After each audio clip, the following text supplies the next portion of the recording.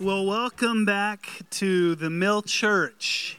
If you have a prayer request, I want to encourage you to write that down on a welcome card in the chair back in front of you. We'd love to pray on your behalf. Our staff does that every week, and so please do that. Please write it down.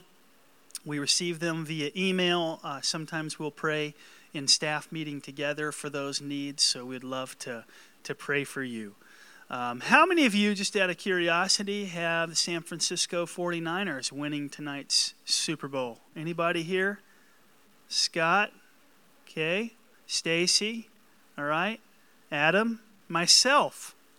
I think San Francisco may win by more than a touchdown, which is against the odds. How many of you say the Kansas City Chiefs are going to win this game?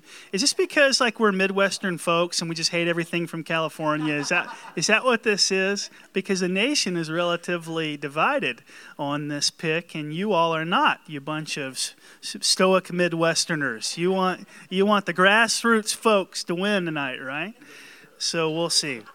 Yeah, okay, who doesn't care? Okay, is that you, Lenny? All right, and that would be the majority. Okay, continuing on. How many of you are parents of teenagers? Whoa, lots in here. Wow, that's, I'm not sure if that's encouraging or discouraging. We have lots of parents of teenagers. You know how they communicate, right? Millennials, Gen Zers, they have a very special language, don't they? Especially when they're texting. They have that emoji thing happening. They have these acronyms. I'm going to give you a crash course, if you're unaware, on the special language of teen texting. We'll start with the basics. LOL, what does that mean? Does anybody know? Laughing out loud. So if somebody sends you a text back and says LOL, that means they're laughing out loud at whatever you just said. It does not mean lots of love.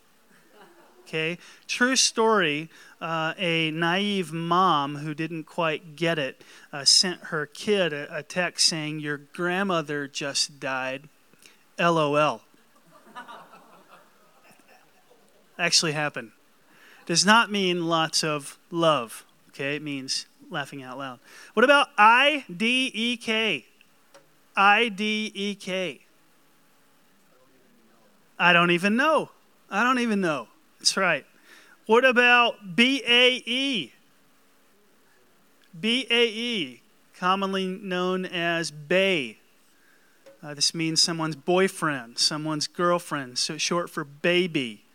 But it means before anyone else. You're my before anyone else. Okay? You're bae. All right? What about a dime? When we say somebody's a dime, that means they're what on a scale of 1 to 10? Means they're a 10, okay? What about taupe? Anybody heard that one? That one's probably more in the southeast. Taupe. Somebody's taupe, T-O-P-E. It's like a mix between totally and dope. They're totally dope.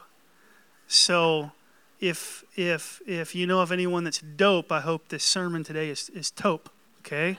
Totally dope. What about SMH? Shaking my head. So if a teenager primarily wants to express, oh my goodness, SMH, okay? What about ICYMI? In case you missed it, you clearly have a teenager, Lenny. In case you missed it, very good. What about IMHO? IMHO. In my humble opinion. In my humble opinion. So someone will touch IMHO and then they'll say something. The parenting version of that, in case you're wondering, is IMHBAO, which means in my humble but accurate opinion. Okay, that's how parents should use that acronym. And the next one floated in between our office staff members a couple years back. PEBKAC. PEBKAC. Anybody know that one? Problem exists between keyboard and chair, okay? Problem exists between keyboard and chair, meaning you're the problem, buddy. Figure it out. It's not technical, it's you. It's operator error. So what Paul has been doing for 4 chapters now is teaching us some insider terminology on faith. And now he's going to start showing us what a difference these things make in how we see life. So we're going to take a turn for the practical. I hope everybody appreciates that. And this morning, particularly how we see suffering. For 4 chapters, again, he's given us the idea of justification by faith alone.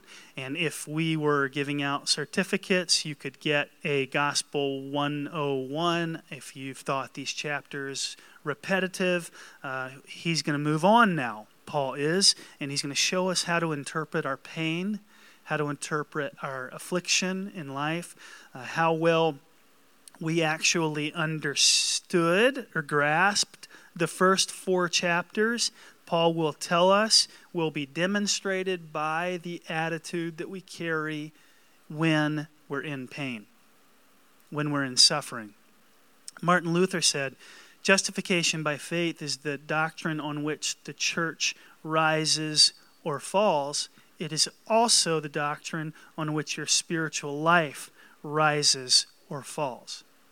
Whether or not you are spiritually mature goes back to your understanding of what God has done for you. Always. I told you early in the book, the gospel is like a well. If you want to dig deeper, if you want an improved well, what do? You don't just expand the circumference of the well basin. You have to what? You have to dig deeper. And the gospel is the same. You don't get a better Christian by widening the Christian's understanding, or rather their knowledge base. You do get a better Christian in every way when people more deeply understand what God has done for them. Okay? So, how does it apply to our pain? In today's chapter, Paul's going to go from argumentation to celebration. Martin Luther called these verses the happiest verses in Romans. So you'll see the word rejoice repeatedly. If you feel like you need a break from this emphasis on faith above works, then today's your day. So turn to your neighbor and say, today's your day. All right. Chapter 5, verse 1, I'll read through 11. Therefore, since we have been justified by faith, justified synonymous with saved, since we have been saved by faith or belief, we have peace with God through our Lord Jesus Christ. Through him we have also obtained access by faith into this grace in which we now stand. That word grace actually means favor, the favor in which we stand. And we rejoice in hope of the glory of God. Not only that, we rejoice in our what? Sufferings. Knowing that suffering produces endurance, and endurance produces character, and character produces hope, and hope does not put us to shame, because God's love has been poured into our hearts through the Holy Spirit who's been given to us. For while we were still weak, at the right time, Christ died for the ungodly. For one will scarcely die for even a good person or righteous person, though perhaps for a good person one would dare even to die. But God shows his love for us in that while we were still what? Sinners, Christ died for us. Since therefore we have now been justified in his blood, much more shall we be saved by him from the wrath of God. For if while we were enemies, we were reconciled to God by the death of his Son, how much more, now that we are reconciled, shall we be saved by his life? More than that, we also rejoice in God through our Lord Jesus Christ, through whom we now have received reconciliation. Father, we pray that you'd minister to us through your word. Let it change us. Let it change us. In Jesus' name, amen. Amen. Did you know that it's not preaching that makes the word good? It's the word that makes preaching good. The word is what is of value. The revelation of God himself. What is Paul saying to us? He's saying because we've been declared righteous by faith, we look at life and suffering differently than the world does. We have a peace. We have a peace with God. And it's not just some subjective feeling that floods our hearts where we feel sublime and serene. This is more than a sense of calm, what he's referring to. It's a knowledge. It's a knowledge. It's knowing something in our knower. It's a blessed assurance. Okay? It's an objective reality that we put our trust and our hope in, that Jesus has in fact created by dying for us and saving us of our sins. Of course the feelings are important. I love feeling at peace. I love feeling like I don't have a care in the world, which is seldom, but a place that we can arrive at in time with Jesus. I love everything about that. But what is more important is where we stand with God. And that is what the Apostle Paul is getting at. We point this out because a lot of people think that religion, the point of it, is to give you some therapeutic feeling of peace. That's why they go to church. And we hear non-believers saying things like this, I'm glad Christianity gives you your sense of peace, but I find my sense of peace in, for example, yoga or meditation or taking long walks or eating food that's good for you or drinking bourbon or rubbing essential oils on your lymph nodes or and on and on and on. What matters most is not, though the feeling is wonderful when you feel God's presence and his peace, that we feel the peace of God. What matters most is that we are at peace with God. That's what matters. Here's another way to put it. We feel peace in God because we know that we are at peace with God. Okay? Not vice versa. Sometimes people get it reversed and they say, Pastor, I just don't feel like God loves me, therefore he mustn't love me. And I'd say to them, why are you looking at your feelings for assurance instead of God's word? God's word declares he's madly in love with you. His word is more reliable than your feelings. So we need the word to tell us, tell our feelings how to behave. Romans 5 verse 2. Through him we have also obtained access by faith into this grace in which we now stand. Again, think of the word grace as favor. Paul's meaning a favored status with God. Think of how a child feels with a parent that they know loves them. I came home yesterday after being gone for 2 days, and while my sons could care less about my presence, my daughters adored me for half an hour. And I just laid on the floor and played with them and chased them, and it was just the most awesome thing. Think of how a child feels when they know that they're loved, when they know that they're adored. J.I. Packer says you can tell how much somebody really understands Christianity by finding out how much they think about and cherish the thought of being God's child. He said it this strongly. If this is not the thought that prompts and controls his worship and prayers and his whole outlook on life, it means he does not understand Christianity very well at all. If he doesn't think of him or herself as God's child. So ask yourself, how do you feel? How do you feel when you talk to God? Do you feel like he generally disapproves of you?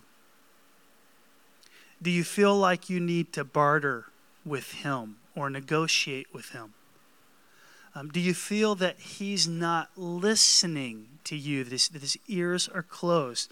Do you feel like he's apathetic or indifferent, that he couldn't care less? Or do you come with this awareness, God, you're a tender father who loves, in spite of what your daddy was to you, God, I know you're a tender father who loves me, who listens, who cares, who sent his only son. I know that to be true about you. I know that I, as your child, am at peace with you. Therefore, I have peace. We rejoice in the hope of the glory of God. You may say, my dad was never like that. It's hard for me to see God that way. I have not experienced that, but I understand how that could affect your perception. And what I just want to reassure you of is that God, our Father, is the Father that you have always yearned for. The one that you've always wanted. The Father of your friend that you were envious of, jealous of. That's closer. Still pales in comparison, but closer to who God, our Father, is. Okay? So think about this. We read about a father who says in Psalm 139 that he literally journals all of the days of your life in a book. We read of a father who says, even if you made your bed in hell, I would go there to be with you. We read of a father who knows the number of hairs on our head. We read of a father who knew us before we were even in our mother's womb. This is why we are pro-life in all life. Not just life in the womb. Life outside of the womb. Life that's immigrating. Life that's without a secure home, that's in need of shelter.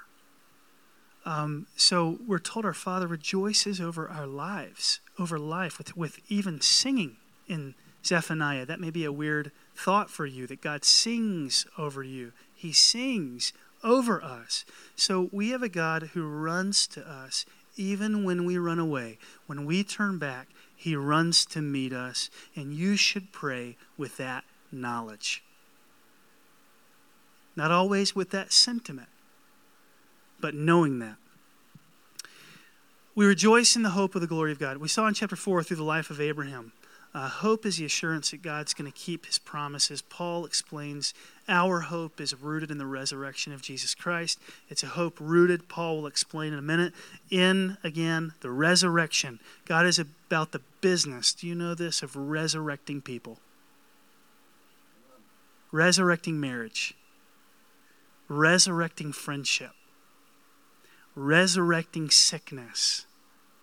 Resurrecting spiritual decay. Resurrecting careers, resurrecting reputations, resurrecting hope. D.A. Carson says it this way, I'm not suffering from anything that a good resurrection can't fix. God resurrects us. And we need to keep that in mind because we get disappointed. And we hurt other people, and our bodies, I don't know if you're aware of this, are just getting older. They're getting older. Just last night, I started a beach body workout. We had this moment of reflection at a conference I attended, and I committed to work out in my home. I did not last night do that great. Can I just be honest with you? Okay? We got into high knees, and my knees didn't go that high. Okay? If I'm just honest. It was hard. It was hard. You know the little gal over in the corner that's doing the modified versions? I'm with her. You know what I'm saying? Like we're together. Okay? I measured myself, if thinking about it when I was young, on how much I could bench press. I measured my physical fitness on how fast I could run a mile. I measured my physical fitness on the timing of a 40-yard dash, right? On these metrics and these metrics. I don't know about you. Now I get out of the shower and I look in the mirror, and you know how I measure my physical fitness today? I have a stopwatch there by the sink, and I stomp my foot and start the stopwatch. And whenever the last thing stops jiggling in the mirror, I stop it again. And I'm constantly trying to improve upon that time, okay? So this is the way it works when we get older. Things aren't getting better. There is no fountain of youth. God does not stop the effects of aging. Sometimes God does not take the cancer away. Sometimes the marriage does not get reconciled. Sometimes the one who sins against you is not brought to justice. I remember being in Marshfield and having a gal in singles ministry who was in my office weeping because her dad molested her as a child. That hurt her as a near 30-something. She couldn't bring him to justice. I said, why? Why can't you? She said, because he's my daddy. I hate that about him. But I love so much about him, I cannot do this. Paul says our suffering does not mean, in spite of all that we are without hope. Because you're not suffering from anything that a resurrection of God cannot fix. And God used that group to come around this girl, and she had hope again. And his hope makes us rejoice. Rejoicing, of course, is different than happiness. Happiness is contingent upon what's happening. And so joy is different. Joy is not directly correlated with events in our lives. Jesus wasn't always happy. He didn't seem to bounce through his ministry happy. He would tell an occasional joke, sure, but the scriptures tell us he was acquainted with grief. He was a man with sorrows. He had no place to lay his head. He was homeless. He was broke. And yet, he was the one who said, the joy of the Lord is my what? Strength. Strength. And joy comes from knowing that what you have with God is better than what you're missing in life. Joy is knowing that what we have with God is better than what we're missing in life. Joy comes from knowing that what he's promised in his word is more secure than what we can guarantee on our own. Joy comes from knowing that he loves us, that he's dear to us. That's a value. Verse 3, and not only that, but we also rejoice in our suffering. How is that? What is Paul, some kind of masochist where his physical pain, his emotional pain, his mental pain is something that he endures for pain's sake, to show that he's tough? Absolutely not. This is rejoicing in affliction because the pain, no matter how great, is producing in him, he knows, something that is of greater value than a pain-free existence. He knows it's part of his process. It's part of his journey. Christianity is not stoicism. What is the life of a Stoic? It's a pain-free existence. It's detaching ourselves from relationships because it's being willing to miss the joy of companionship so that we don't experience what? The pain. That is not Christianity. Christianity says we endure the pain. We endure the suffering. It's part of the process. And in it we can find joy. Job 1:22. Think about Job. Lost his health, his family, his livelihood, his wealth in large part, rips his clothes off, shaves his head, falls to the ground screaming at God. And yet in all these things, the Bible says he sinned not. He sinned not. Many Christians, if they saw Job or somebody else, a modern day Job, doing this today, they would say, wow, he really needs a faith recharge. Clearly, he's in need of some help. Obviously, he loved the world too much. Obviously, you, buddy, need to let go and let God.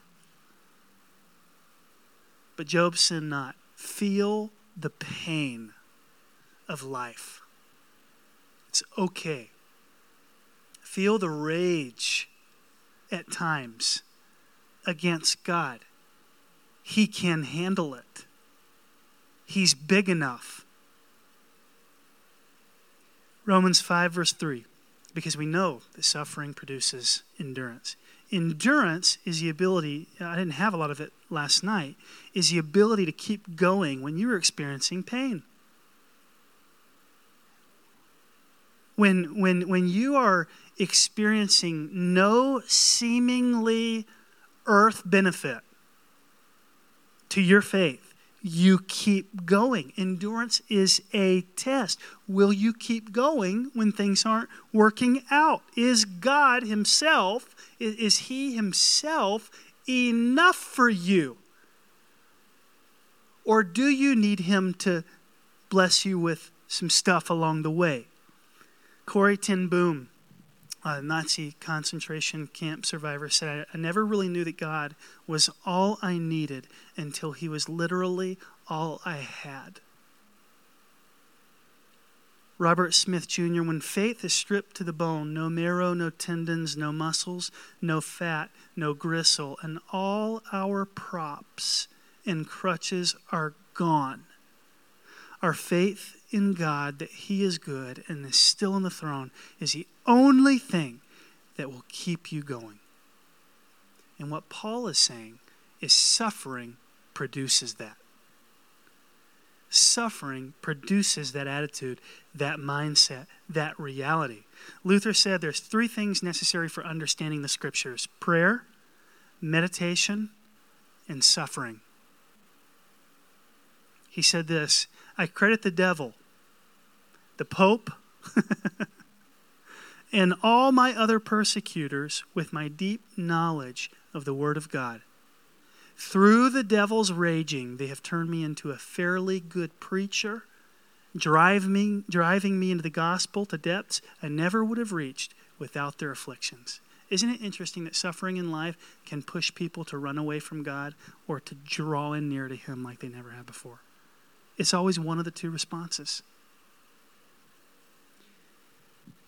Verse 4, endurance produces proven character. Proven character produces hope. Proven character means character that has gone through the furnace of pain and affliction and has all the impurities burned away. Peter said it this way, I'll paraphrase, when you suffer, it's your faith that's more valuable than gold. It's being refined so that it's going to result in praise, glory, honor of God.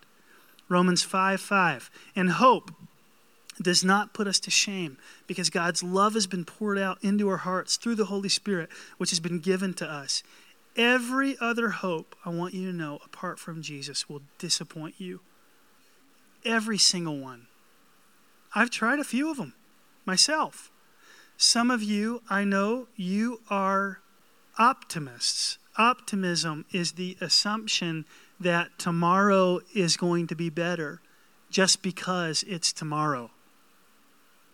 That's even optimism can disappoint us. The sun will come out tomorrow. You ever know people that just walk through life like that? It drives me nuts. You? No. They're actually good to have as friends because they need to pick us out of our pit of despair from time to time, right? We appreciate them. But we have no guarantee that the sun's going to come out tomorrow just because they say it will. What doesn't kill you makes you stronger. You know that one? And that's not true. That's not always true. Sometimes what doesn't kill you really hurts you and debilitates you and impairs you and affects your relationships and in your physical body, in your life, and it's hard. That song that came out, I forget who sings it. Great gospel singer. You're an overcomer. Remember that one? You're gonna fight to the final round. Shannon was going through losing her dad when that song hit the airwaves. And I remember there were times where she was inconsolable in the car, and I would do anything to try to cheer her up. And on a couple of occasions, that song come on, and I would just be trying to get her to laugh and smile. And I'd look over and say, "You're Shannon Comer, and you're gonna fight." You know, that's her maiden name. We're not always overcomers. This is a false Christian message, if that's where the message ends. Sometimes we can't overcome. And I would rather tell you that and you still love Jesus in your suffering than me tell you that everything's going to pan out in this life and you reject him because of unmet expectations. He promised to be with us. That's his promise in the suffering. Not that life's going to be void of it. In the meantime, what do? We seek drugs and alcohol. We go shopping. We seek sexual pleasure. All of that ends badly. We become addicted. We become immoral. We are in debt up to our eyeballs. Everywhere we look to fulfill the need that we have, the cavity that's God-shaped, isn't filled by other things. It never has been. Because God's love has been poured out in our hearts through the Holy Spirit who was given to us. That's the next phrase. I believe it's verse 6. This is the first mention of the Holy Spirit in all of Romans. He's mentioned as the installment or the deposit in our hearts. In other words, a main role of the Holy Spirit in us is to remind us of God's presence, his nearness. We're receiving God, a deposit of God, one that we won't fully receive, a payment we won't fully receive or enjoy until we're in heaven with him, but we have the Holy Spirit. Verse 6, for while we were still weak at the right time, Christ died for the ungodly. For one will scarcely die for a righteous person, though perhaps a good person one would dare even to die for, but God shows his love for us, and that while we were still sinners, Christ died. Here's Paul's points. All of us know stories of heroes, firemen, soldiers that die for other people, okay? A mother dies during childbirth. But as fantastic as that is, Paul's saying what God did is even better than that. God died for bad people. And a lot of them. God died for sinners. God died laying down his life for us. That's not the same as me laying down my life for my kids. I'll never forget, close with this story, being in Marshfield and being in my office. I had a friend, Daniel Tyler, we were close at the time, spent a lot of time hanging out. He called me. He was on his way to Arkansas to spend time with his grandfather. He called me and said, I could hear his voice trembling. You'll never guess what just happened. I said, what? He said, my mom is dead. My mom is dead. His mom had moved up from Arkansas to Wisconsin. She was a medical professional. She had began dating a guy. They had gotten into an argument. In a moment of disdain, he struck her. She fell. Her head hit the kitchen floor. She had a brain aneurysm and died. Just like that. And he's just halfway in between on a highway somewhere here in Arkansas when he gets this news. And he just lost it. Of course he'd lose it. And it wasn't but after a couple months of suffering that Daniel made the conscious decision that he was going to go and fight for this young man's innocence in a court of law.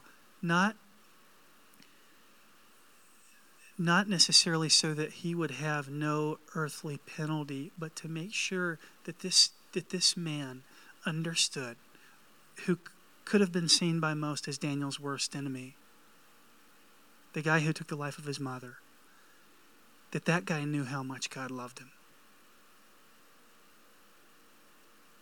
That is what God did. He made his enemies friends. He died for his enemies. We sing a song that says, before the throne of God above, I have a strong and perfect plea. a great high priest whose name is love, who ever lives and pleads for me. Do you believe this next part? My name is written on his hand. My name is written on his heart. I know that while in heaven he stands, no tongue, no body, no tongue can bid me thence to depart from God. God loves you. God has not forgotten you. You will not always know what God is doing in your suffering, in your pain. I've heard it said that at any given moment, 10,000 things may be happening in your life, and you're going to be aware of about 3 of them. You have no clue what a sovereign God is up to. But the cross and the resurrection give us assurance that he's doing something. And it is a blessed assurance. It is secure. We're confident in it. So worship then. Worship then, our adoration of God, privately at home, publicly here, is not a reflection of how we feel. It ought not to be, ever.